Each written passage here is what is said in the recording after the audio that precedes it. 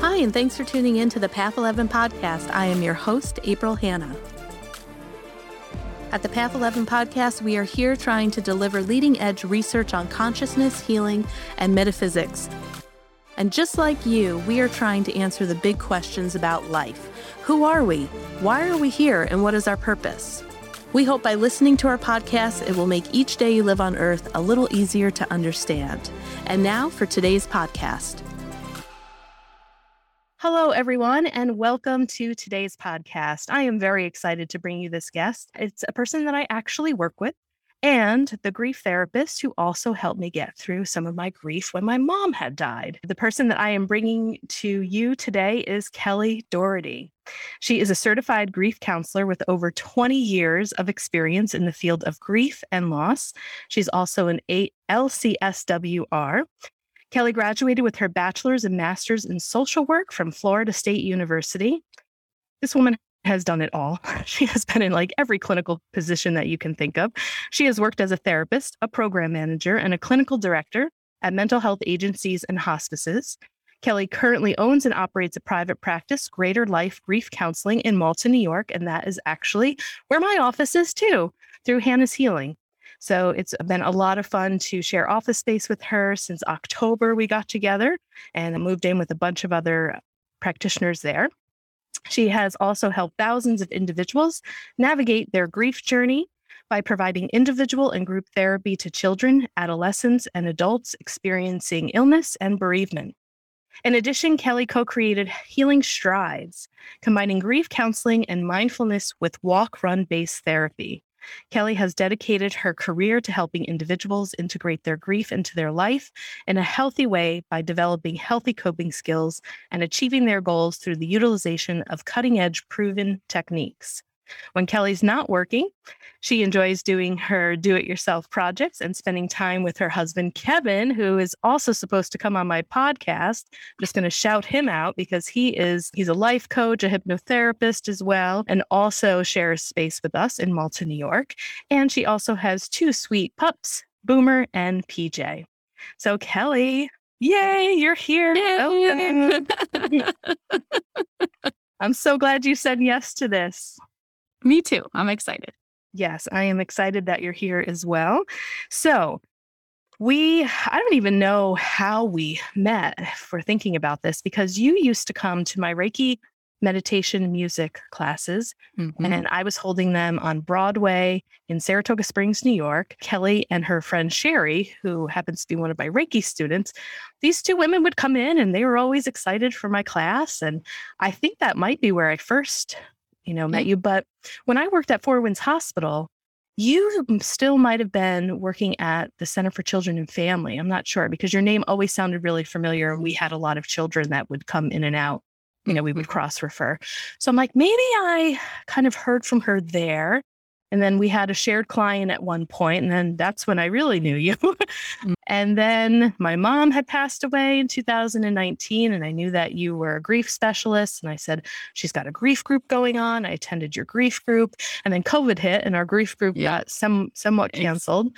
Yeah, unfortunately. Yeah. And then, after things started to open up a little bit, you and Sherry said, hey, we have an extra office space. Would you like to join us and move your office in here? And now here we are sharing office space together. So, yeah. So do you remember how we first met? It was at Reiki Music Meditation. Yeah. It was. Okay. Yeah. All right. Yep. Yeah. You guys were my regulars. You guys always came early. You picked your spots. And so, yeah. So I loved really it. Cool. Yeah. So I'm actually probably going to get a chance to even learn a little bit more about you because I know we never really get a chance too much to talk about personal stuff. We're usually trying to figure out groups that we're going to do and talking about business. But I would love for you to let my listeners know a little bit about your grief story and what really prompted you, motivated you, and inspired you to go into the work of grief, because I really do feel like it's a calling. Absolutely. It definitely is. I don't think most people choose to go into this without some sort of story behind it. So when I was 14, my mom died of breast cancer. She had been sick for about 2.5 years. And July 28th, it was actually coming up in a few days. It will be her 28 years ago that she died. And I was a hot mess after that, really struggling, really didn't feel like I belonged, felt very lonely and isolated in my grief, cried myself to sleep most nights. And my dad recognized this and was like, you need to get help. And so I always tell this story because I think it's quite funny, but I went to an all girls Catholic high school and I was in 10th grade and extremely boy crazy. And obviously there was no boys at my school. So my dad told me there'd be boys at the grief group. So I went in the hopes that I was going to have some boys in the group, which did not happen. But that group changed my life. I met 3 other girls there. They had all had their fathers die. And I met an amazing social worker, Rini. And she's really to credit why I am a social worker today. And that group really helped me feel less alone in my grief and helped me know that there were other teenagers out there that were grieving.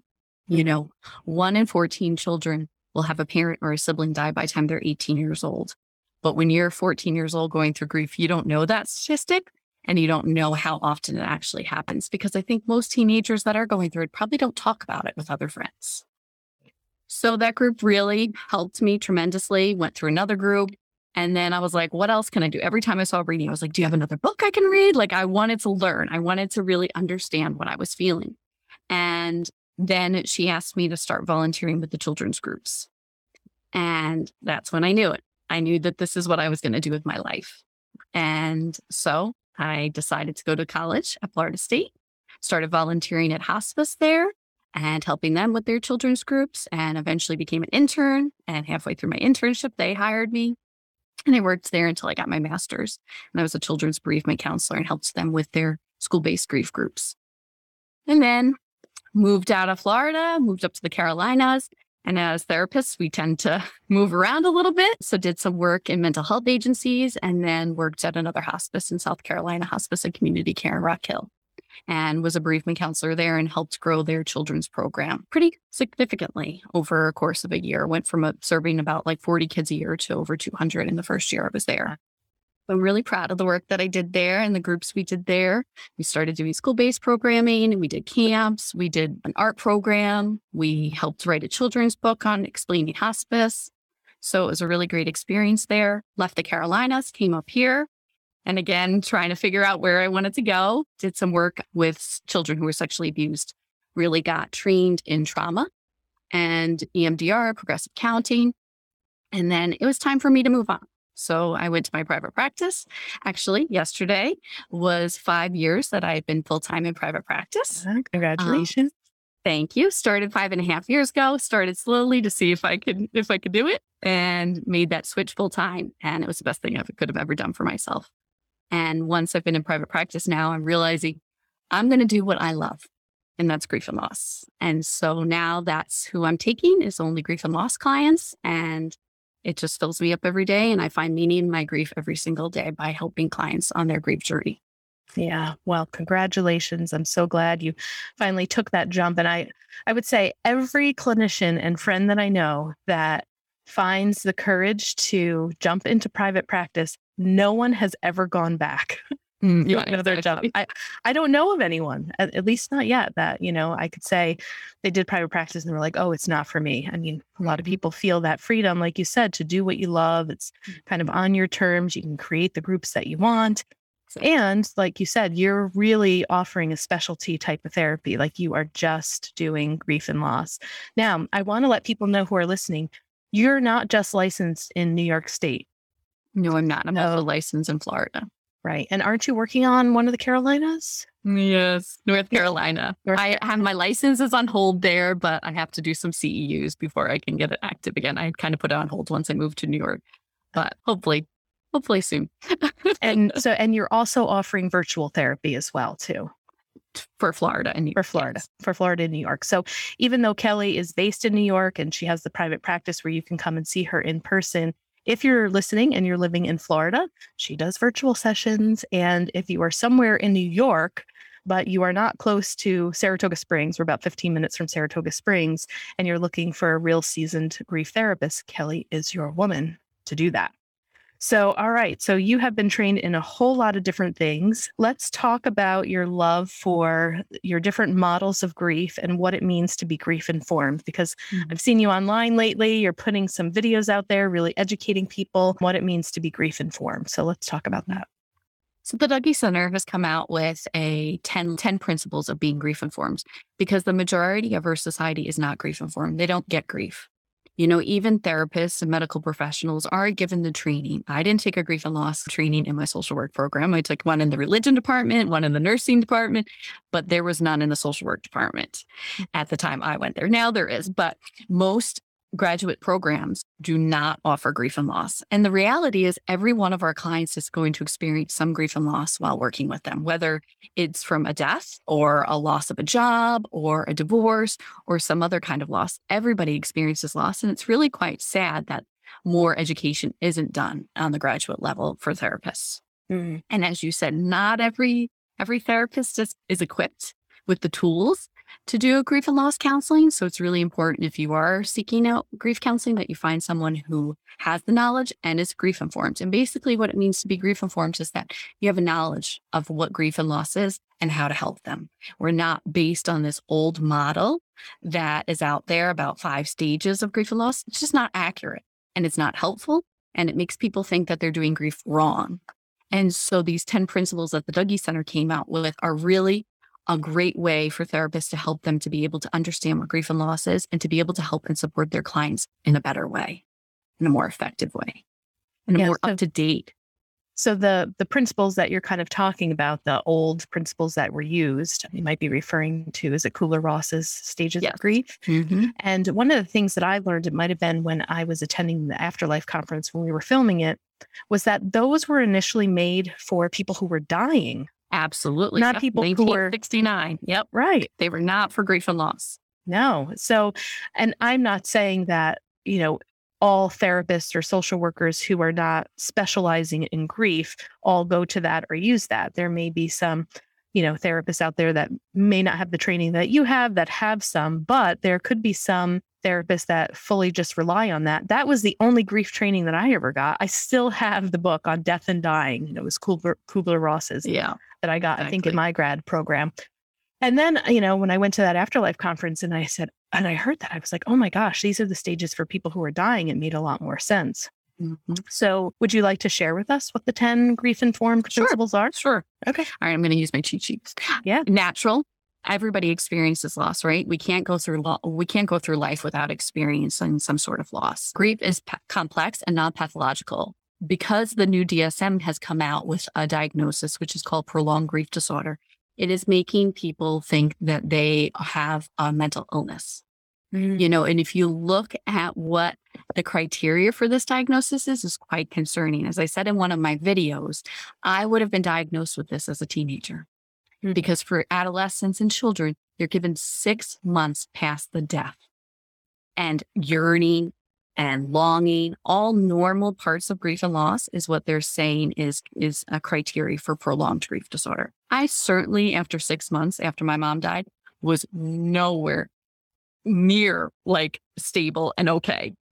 And so I would have definitely been given that diagnosis. And while that diagnosis does open up people to get out, to maybe seek out therapy, and maybe we have a code we can use to diagnose for insurance companies, it's not helpful, because grief is a normal, natural process. And now we're putting a label on it and telling people that they have a mental illness, which is it's very concerning. So that's the second one. Contextual. It's not an individual experience. Grief is interwoven in all areas of our life. We always talk about secondary losses, right? There's the loss. Like for me, there was the loss of my mother. Then there was the loss of, the caregiving role that my mom provided, some financial and things, all these different secondary losses it's not just the primary loss. Disruptive.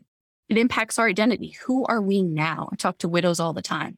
Who am I now? Am I still married, or a parent who loses a child? Am I still considered a parent? How do they respond when somebody says, well, how many children do you have? That's a real big one that they talk about, that identity. I'm not sure. Do I say I have 3 children, but 1 died? That's a big thing. It impacts our identity for sure. It's relational connection and perceived support. We need support following a loss, not just in the first week, not just in the first month, Some of the research says that 6 weeks after a loss is when it really hits you. And I really believe that to be true because that's when everybody else's lives go back to normal. And that's when the reality sets in that this person is no longer there. And we have to figure out what our life is going to be like without them. And people, that's when the cards stop coming in. That's when the flowers have died. That's when the meals train has stopped. And that's when people need you. They need you not just the first week, not just even the first month, but for a year, 2 years. Check in. Remember when the anniversary of the death is. Remember when their loved one's birthday is, and check in with them, connect with them. That's what they need. They need that support, and they need to be able to talk about their loved one. It's okay to say their name. There's a great poem, The Elephant in the Room, right? If we go by or we talk about everything else but the elephant in the room. And all we want is to hear our loved one's name. So, and then personal empowerment and agency. Grief can make us feel out of control and like we're losing it. I used to do a workshop at hospice called Am I Grieving or Growing Crazy? Because that's what it feels like, right? And so knowing that that's what you're going through is normal and natural. You're not losing it. It's just you're grieving and it's a normal, natural process. Safety. We have to be concerned about somebody's safety. Are they emotionally safe? Are they physically? Everything that goes into it. Their sense of safety in this world has been shaken, and they need to be able to feel safe with people and knowing that they have people that they can support on and help them. Person-centered. Grief is unique and individual for each person. It looks different for everyone. I always say if you had an identical twin sister, each of you are going to grieve differently. It's such a unique process. It's dynamic. There is no stage. It's not prescriptive. We can't say that grief is, you're going to go from this to this to this. I wish it was like that, but that's not the case. And then non-finite. It is interwoven in everything. It is not this ending process. You're not going to all of a sudden get to 28 years later and be like, okay, you're doing great.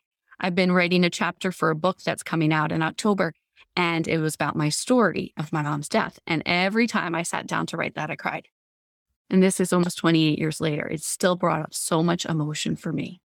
So it isn't this ending date that we're ever going to get over. We just learn to live with it. So thank you for sharing those stages with us. Is that what they're called? Stages? Principles. For the principles. The two that really stick out to me was the 6-week time mark. And my 6 weeks would have been maybe mid-January or entering into February. And then COVID hit in March. So it was just like a really intense time because, like you said, it's like everyone's checking in on you. My flowers were dying, and it's like, thank God people bought me plants, and the phone calls and the text messages were less. And then all of a sudden, the people who would still be checking in with me, everyone that I knew in my kind of support system, then went into crisis because COVID hit, and I really felt like my grief and my ability to even process it was put on hold because now I'm questioning my own mortality. We didn't really know what COVID was. All of my friends are now in a fight or flight or crisis, and my mother's death no longer became significant, in their lives per se, because they're worried about their children, their families, and what's going on. And then I feel like I was able to return back to my grief once things settled down, because as being therapists, we don't just kind of get to put our business on hold because we're in crisis, right? So it's like, so here you are, a therapist, and you're grieving yourself, but then COVID hits and you have all of your clients who have their own trauma, PTSD, loss, anxiety. And it was kind of like, okay, you got to rise up again to the occasion. So it was a real balancing act in how to take care of my grief during that time. A part of myself, I just avoided it, in all honesty, and had to put it on hold and then kind of return back to it. Anything you want to say about that? Or is that common? Yeah, absolutely. I think for somebody grieving, going through COVID it was awful. All the supports and the resources that they normally would have weren't there. Right. Because like you said, everybody else was so worried about what was happening and their fears that they couldn't be available and there for you. And then there was so many people that experienced a loss, maybe not even COVID related, and how they were so isolated in their home. And, maybe being a widow and not having anybody else in the home, and how isolating that was, and going through this scary thing of a pandemic on top of grief. It was really difficult. I really don't think we've really seen the fallout completely from COVID for mental health wise and also for grieving people. I think probably a lot of people did have to avoid their grief for a little bit and kind of compartmentalize it. And, what we know about grief is it will show back up at some point. Sure did. So, Yeah. Yeah. And I mean, for me, it comes in waves, it's like there's times where I'm like, woo, really good. And then other times it just hits me like a ton of bricks. And, I've gotten better at learning how to take care of myself during that time. And I think the thing that really helped me, and I don't know if you want to talk about Worden's theory on grief, but when I know that you and I were doing a retreat, a grief retreat, and I know that you're going to talk a little bit about this, but I think the thing that helped me the most was just coming to the real brutal acceptance that this truly happened, and no amount of thinking, anxiety, what ifs, projecting into the future of what would have happened if my mom lived and what that would look like and how my life would have been differently. Like I just came to this brutal honesty of she's no longer here, April, now you got to deal with it. Kind of like what helped me was to stop the fantasizing if she lived, to stop, like I said, the what ifs, and just really came to an acceptance that her life, her physical, body is no longer here, that she has transitioned. And now what does my life look like without her being physically here? And I think Worden's theory there kind of fits really nice into the model that makes sense for me in the way that I grieved. So I was hoping you could share that too. Absolutely. So the first one is accept that reality of the loss, right? And that's not just a one-time thing. Even years down the road, April, there's probably going to be things that trigger you and you're going to be like, oh, wait, mom should be here for this or whatnot. And so it's these things that that accepting isn't just a one-time thing. It's constant, like really having to accept. And especially sometimes with people that we don't see all the time, it's real easy to just pretend like, oh, they're just away or we just can't reach them right now. And so again, accepting that reality that they're really gone. The second one is basically leaning into the pain of the grief. And I always tell my clients, you're going to get so sick of me saying, but you need to lean into your grief. You need to feel it. As awful as it is, you need to feel it. That's the way to help you get through it. Not that you're ever going to get over it, but to make, some progress so you can live a meaningful life, right? And you need to take breaks from it too. It's about a balance. You have to lean into it, but also take breaks and take care of yourself and do things that are going to help you feel good. I think, it's complex there. And then the third task is to adjust to an environment where the deceased is missing. Now that they're gone, where, our brain, I just read The Grieving Brain, and it really talks about like how we have these maps in our brain and how we're just so used to being able to know where our loved one is. And so that's why so much of like this brain fog and grief brain that we talk about, it's really impacted because we're like, wait a minute, we can't understand where they are now. And we're trying to make sense of that, in our environment that they're not here anymore. Right. And then the fourth one, which is my favorite, is to find an enduring connection with the deceased while embarking on a new life. How do you keep that continuing bond, which is another theory, right? And how do we keep that bond and that connection with them while still being able to live our life, right? For me, I keep my connection with my mom. I find my meaning in my grief every day by doing this work. I have a picture of her in my office. Sometimes I wear her ring or things like that. That just keeps that connection to her. Yeah. Yeah. Same here. I mean, I have my mom's picture probably almost in every single room of my house. I have, an ancestor altar. If you guys are watching this on Path 11 TV, on this fireplace, and I have pictures of her and, just certain things of her that remind me of her. And like you had said, it kind of waxes and wanes. Like I recently got married this year, right? And I had this moment where I was like, oh, I got to call my mom and see what she's going to bring. And I was like, whoa, wait a second, Yep. And it was kind of like, oh, I wonder if she bought, her dress yet and what she's going to wear. I had like 3 or 4 things that had happened during the planning of the wedding where it just kind of felt like, oh yeah, she's going to be there. Let me just reach out and call her. And I was like, had those moments. And it's been 2 years. I mean, it hasn't been a ton of time, but that definitely has happened for me. And still that accepting that reality. Yep, exactly. And like you said, it will probably pop in and out, many more times throughout my life. Mm-hmm. So I know that you recently got trained in after-death communication using EMDR, and EMDR is one of the techniques that you use. So maybe before we get into the after-death communication, what techniques do you use in your practice that you find work really, really well Why do you use them? And what have you seen in the application of some of the techniques that you use that are probably a little different than just traditional clinical talk therapy? Yeah. So it depends on the person, right? Obviously, children are very different. They use a lot of art activities, bibliotherapy, music. I use all different things with children. Adults, I meet them where they're at, depending on what's going on with them. I use progressive counting, which is similar to EMDR, but in my opinion, a little more tolerable and just as effective. And then I also use EMDR. And the way I'll use those is especially if the death was sudden or tragic. Even if they didn't witness the loss, they have created in their mind what it looked like. Maybe it was an accident or whatnot, and they've created that in their mind. And so we can use EMDR or progressive counting, which are both trauma-based interventions, to dial down the intensity of those emotions connected to that memory that they've created in their mind. And maybe they've witnessed it, maybe, or maybe it's finding out that their loved one died. I've used that also. And because my goal is I want them to focus on the life of their loved one, not on the death. And our brain is like Velcro to the bad and Teflon to the good, right? So our brain loves to stick to the bad moments, the horrific moments, the ending, the death, rather than focusing on the life. So when we're able to process that memory of finding out or witnessing it or whatever it was, they're able to bring that intensity down so then they can focus on more of the positive memories. And so I use that a lot with a lot of my clients pretty early on. I teach a lot of tools. I'll teach EFT tapping to help them be able to self-regulate when they need to.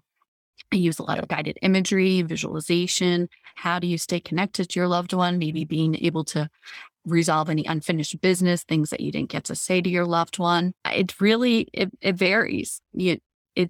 I meet the client where they're at and see what's going on and what they need help with and go from there. And obviously, I want to hear about their loved one. I want to hear their story of their relationship. I want to hear the memories. I want to be able to get to know their loved one, even though I physically couldn't meet. Yeah. And so for those people who don't know what EMDR is and TFT, because I sometimes kind of forget that there could be people who are just starting on their grief journey. They've never been in therapy before and they don't even know that EMDR and TFT exist, but that's like regular language for you and I. So could you define those two terms for people? Sure. EMDR is eye movement desensitization and reprocessing. It was developed by Francine Shapiro, and it's kind of the gold standard for trauma treatment. It uses eye movements, bilateral eye movements, to help process the memory. And the way I always explain it is when we go through a traumatic event or a difficult memory, it takes that memory and shatters it like puzzle pieces throughout our brain. So that's why we'll have these little images pop up, little maybe flashbacks or being triggered by a certain color or a sound.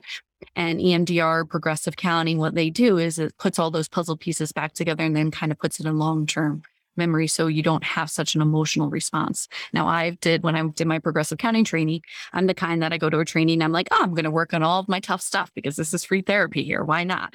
And so I did my mother's death. And I can now think about seeing her in the hospital that after she died and not have that feeling in my stomach anymore or have much of an emotional reaction to that memory anymore. So, and that was 9 years ago. So it definitely helped me and sustains that amount of time. So, and EFT, I use EFT, which is emotion field therapy or tapping. And I use what's called faster EFT. So it's not necessarily the traditional EFT because I think it's too long and wordy. I tend to change things up a little bit. Awesome. Great. Thank you for going through that, because now I want to enter into the after death communication training that you took. I remember the day where you ran up to me in the office. You're like, look at this book that I just got. And it was Induced After Death Communication. I said, oh, that's so strange because Mike and I are getting ready to do a documentary on this. And then I bought the book and I read the book, and I didn't go through the specific training, but I did have a couple of sessions where I tried some EMDR with one client of mine. And she indeed has had 2 after death with 3 people that had died. And it was pretty phenomenal. She really is like a different person.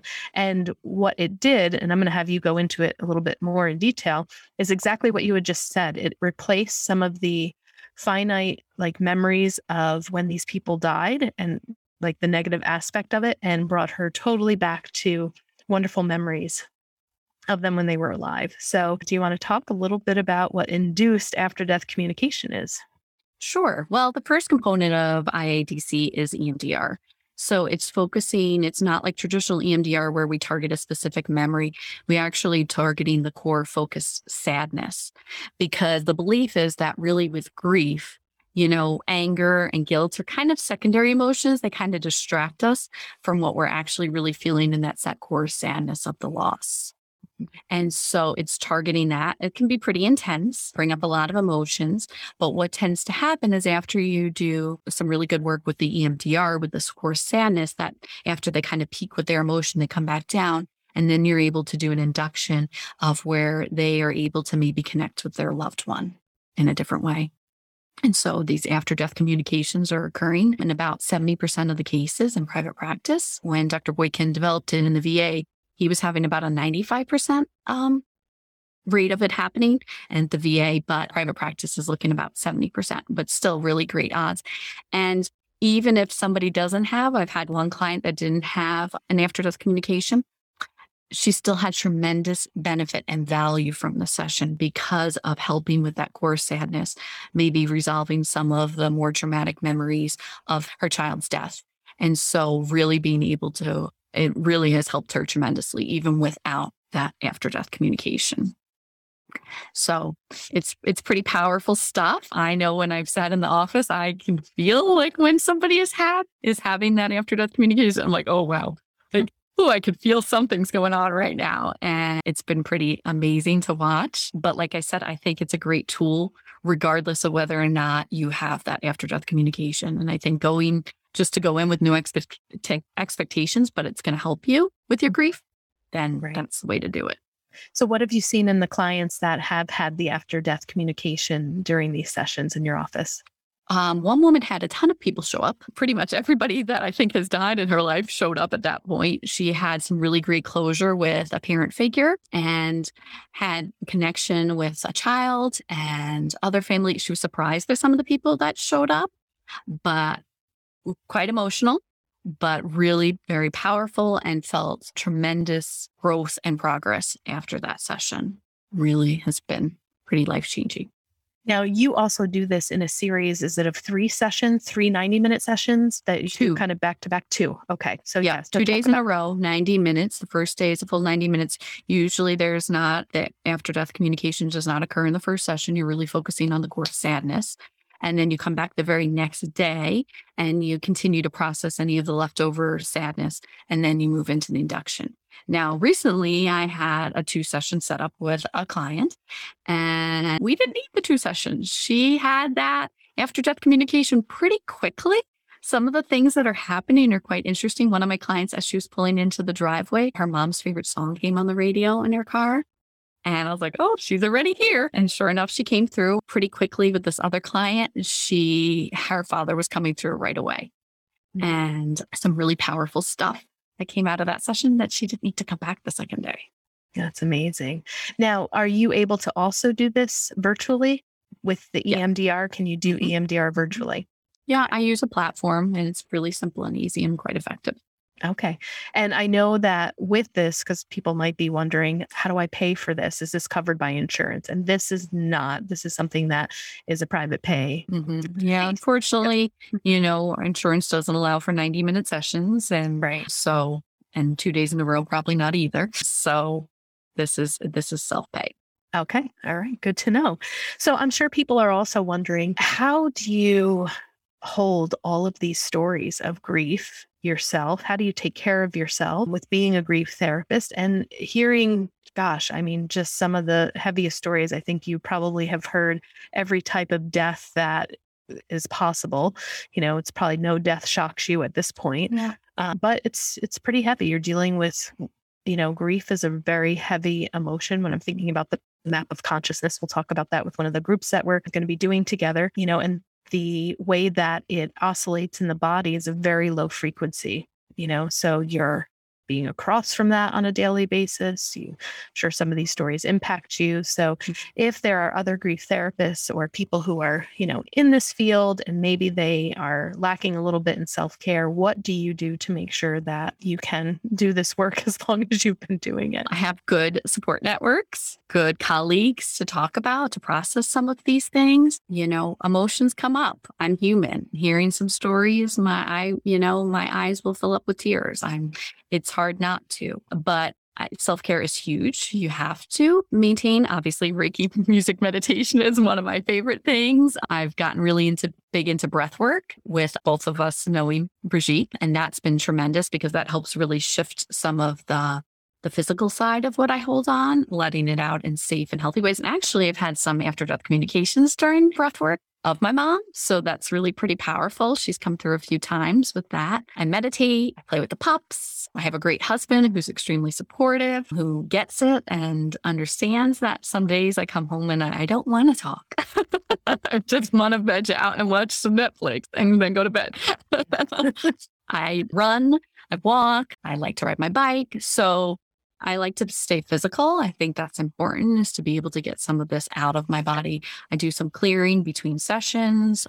I clear and release any energy and emotions that are not mine. I say that a few times between sessions just to kind of keep myself grounded. I have crystals, I sage my office sometimes. I know I have to take care of myself. So yeah. All great tips.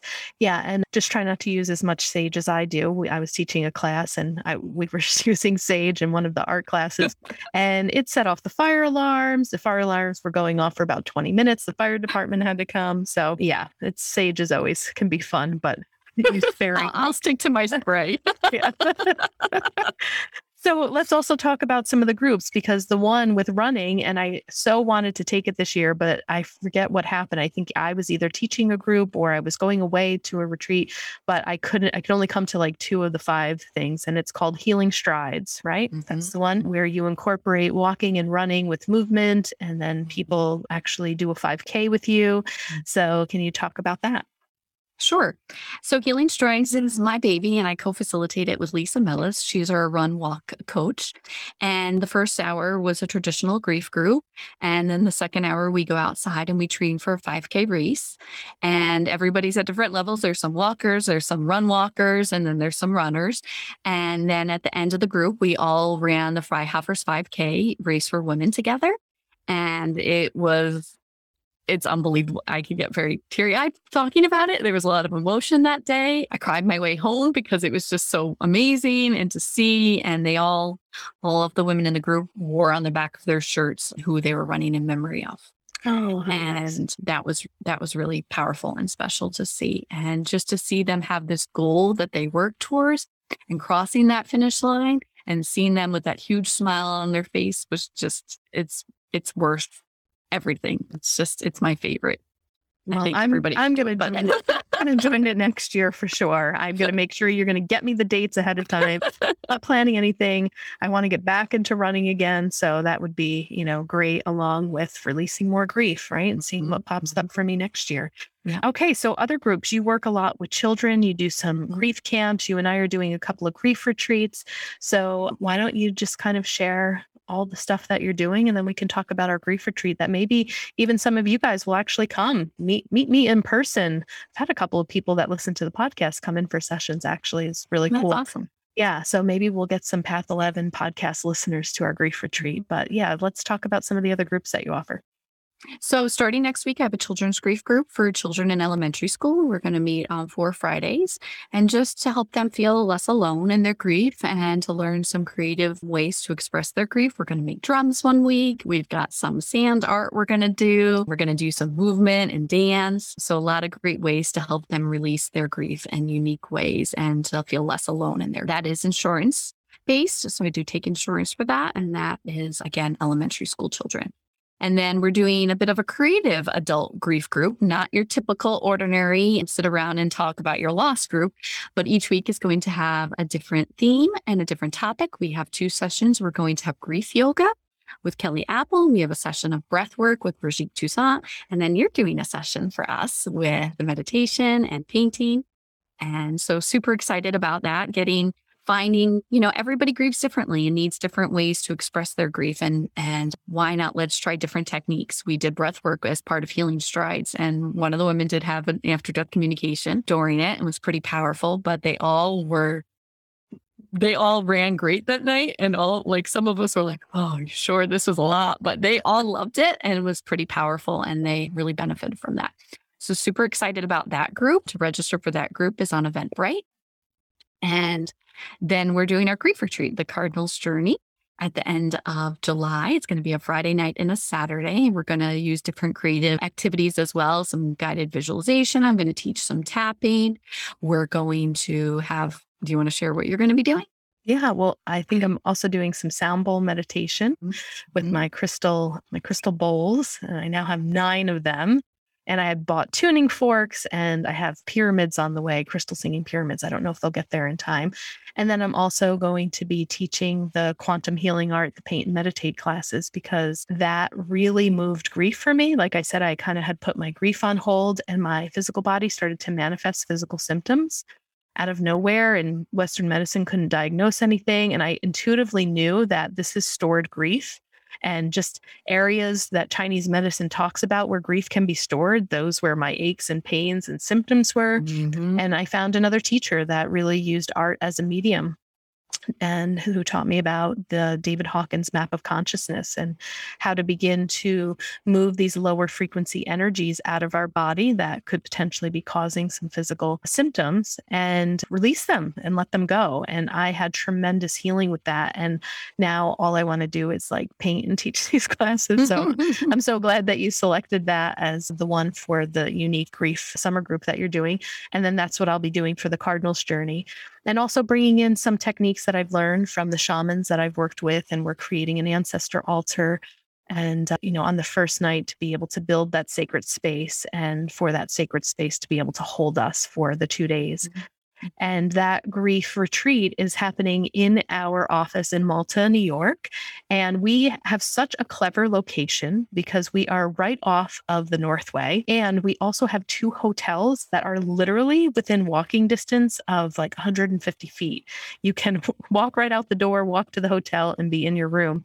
So again, for those of you who are listening, if you're out of state and you want to come and meet me and be a part of the stuff that I do through my Hannah's Healing business and meet Kelly and heal, we would love to have you. That retreat, what does that cost again? Is it $175? $175, extremely affordable. You're going to get a lot of bang for your buck there. And we are also limiting it to 15 people. So I think right now we have about 5 people registered and we have 10 spots left, but I think those are going to go quickly. We're doing a Facebook Live after this podcast and doing some more promoting. And like always with groups, people tend to register at the last minute, but we wanted to keep it small. And we're also hoping that maybe if our retreats really kick off, that Kelly and I have some big visions of space that we're looking at to possibly open something a little bit larger that would allow us to hold larger events like this. And I know one of your dreams and visions is to open up a grief center, right? Absolutely. Yeah. So hopefully we can make some of those dreams come true. And so for those of you who are listening, if you would like to work with Kelly, she is available virtually and in person. Can you let people know what your website is? So if they want to get in touch with you. Sure. It's glgrief.com, as in greaterlifegrief.com. So glgrief.com. Great. And you can also find her on Instagram and Facebook as well. And I just loved having you here. Well, thank you. Yes, it was fun. It was great to chat with you, and maybe we'll get your husband on someday. Just putting the pressure on because he has some great offerings as well, and I've sat and talked with him a couple of times, and things really shifted for me. So I think he also has a tremendous skill in the work that he does, and it's absolutely. It's just wonderful to be around you and to share office space with you and to have you there if I need you in any way, shape, or form to, get me back on track if I slip into any, grief there. So thanks again for being a guest on the Path 11 podcast. All right. Thanks so much, April. All right, everyone. Thank you so much for listening. Please check out all the links in the show notes. I hope to see some of you at our retreat. That would be so awesome to see you guys in person. Again, it's a really easy venue to get to. There are hotel accommodations. You do have to pay for those. That's not included in our retreat fee, but would love to see you guys. And I hope some of you reach out to Kelly. She's amazing and she will help you through your grief. So email her, let her know that you heard about her from the Path 11 podcast. And I will bring you guys another amazing guest next Monday. Take care, everybody.